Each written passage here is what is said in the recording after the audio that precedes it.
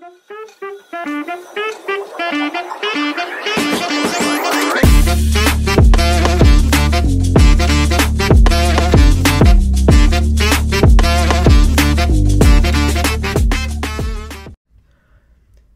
guys, and welcome back to another exciting episode of Explicably Inexplicables. I'm Arnav. And I'm Nikhil, and today we're diving deep into the world of healthcare technology and how it's revolutionizing patient care and the healthcare system.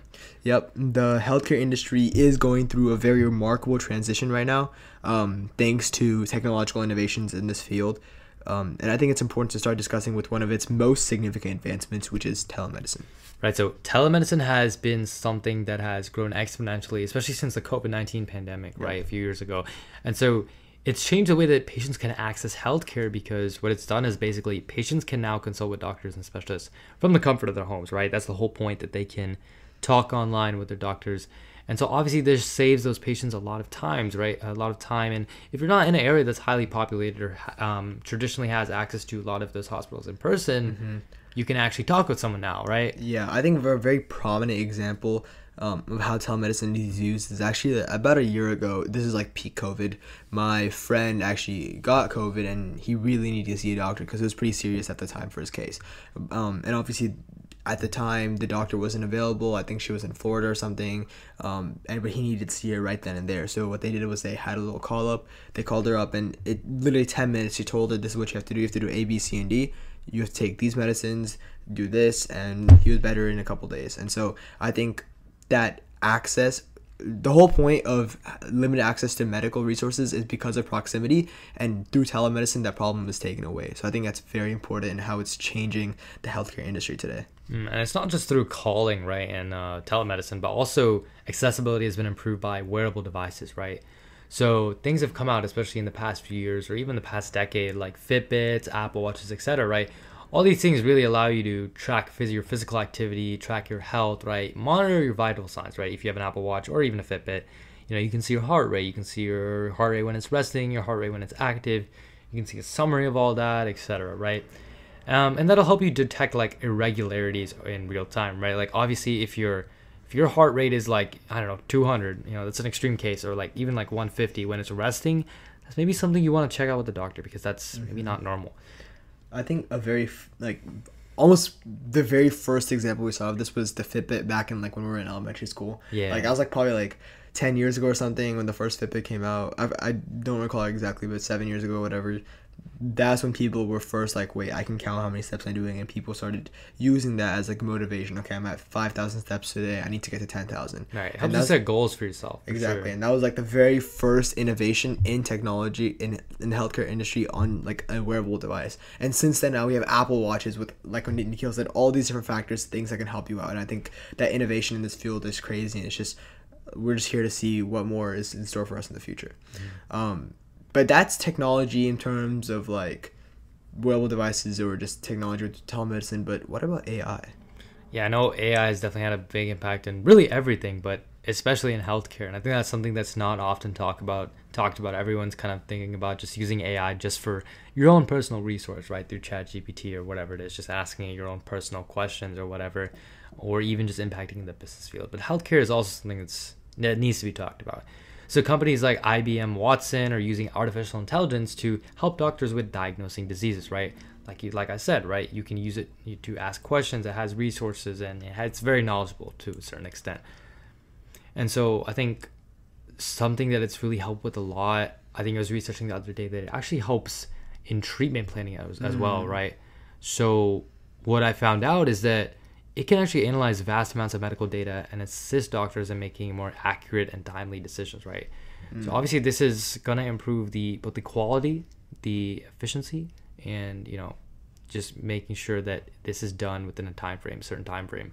And that's something that's very big in the medical field, right? Because if you're like in the middle of surgery, like you can't be in there for like 24 hours, or if it's something that needs to be done right then and there, it needs to be done right then and there. And so that time aspect is important. This reduces like the burden on healthcare professionals, and just it makes everything so much easier overall. And that's like AI in terms of like you said, surgery there's also like robotics, right? There's the Da Vinci robot where they've used it for surgery, and like I guess it started with doing surgery on a grape, but that can easily turn into like doing surgery on like a real life human being with lives at stake, which just makes human error so much less. Like the human error. The whole problem with healthcare and surgery is the fact that human error is such a big thing, and with robots and with automation, that problem goes away. And I think that's what's so important to consider with technology in the upcoming health industry and the ever-changing field. For sure. I think that's about robotics and AI, but what about genomics?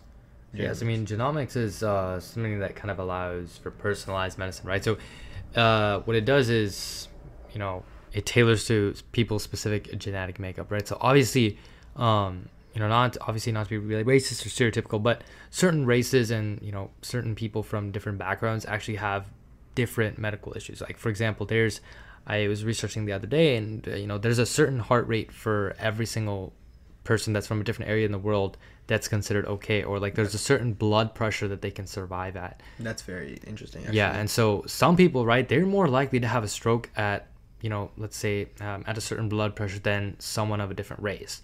And so it's actually very important for the doctors to tailor that, to that specific person's needs, right? And so companies like 23andMe and Ancestry DNA are making DNA testing accessible to the public. Obviously, that's really important, right? If you have more than one ancestral background, right?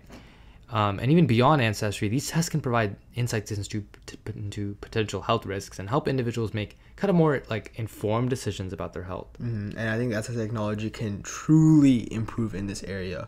But this is the present. Let's talk more about the future, right? The future of healthcare technology. What are some like emerging trends that could reshape our healthcare system?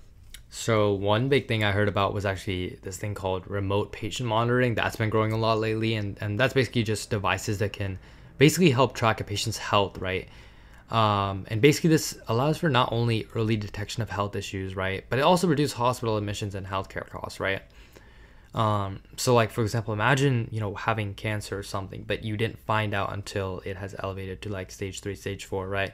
But imagine with these devices, you could have found it at stage 1 or stage 2. Right. And that's definitely something that can really impact the lives of many people. And something I've heard of is, blockchain technology. I know we've talked about this in a previous episode, but that's something that actually has applications in the healthcare field as well. So I guess, how does that fit into the picture here? Yeah. Let me just first preface by saying people imagining that blockchain technology could have like even a small impact in healthcare is just crazy to me to think about, but it's very much a reality. Like, blockchain has the potential to revolutionize healthcare data management, and it can secure patient records, ensure data integrity, and even enable patients to have more control over who accesses their medical information, which is really important to some people in terms of privacy. And I think it's just a greater transparency and security in the healthcare system. And it's crazy how innovations like blockchain technology can even have an impact in the healthcare industry, something we wouldn't even have imagined like 15, 20 years ago. For sure. I think, overall, it's very evident that this technology is driving significant change in the healthcare industry, right? From that telemedicine to wearables, to AI, genomics, blockchain, etc. The possibilities are endless, I think. And so I think the future of healthcare looks promising, right? With improved patient care, reduced costs, and all that. And so with that said, we hope this episode has provided you a glimpse into the exciting world of tech and healthcare. 100%. Until next time, stay curious, stay informed, and stay tuned for more Explicably Inexplicables. Peace. Peace.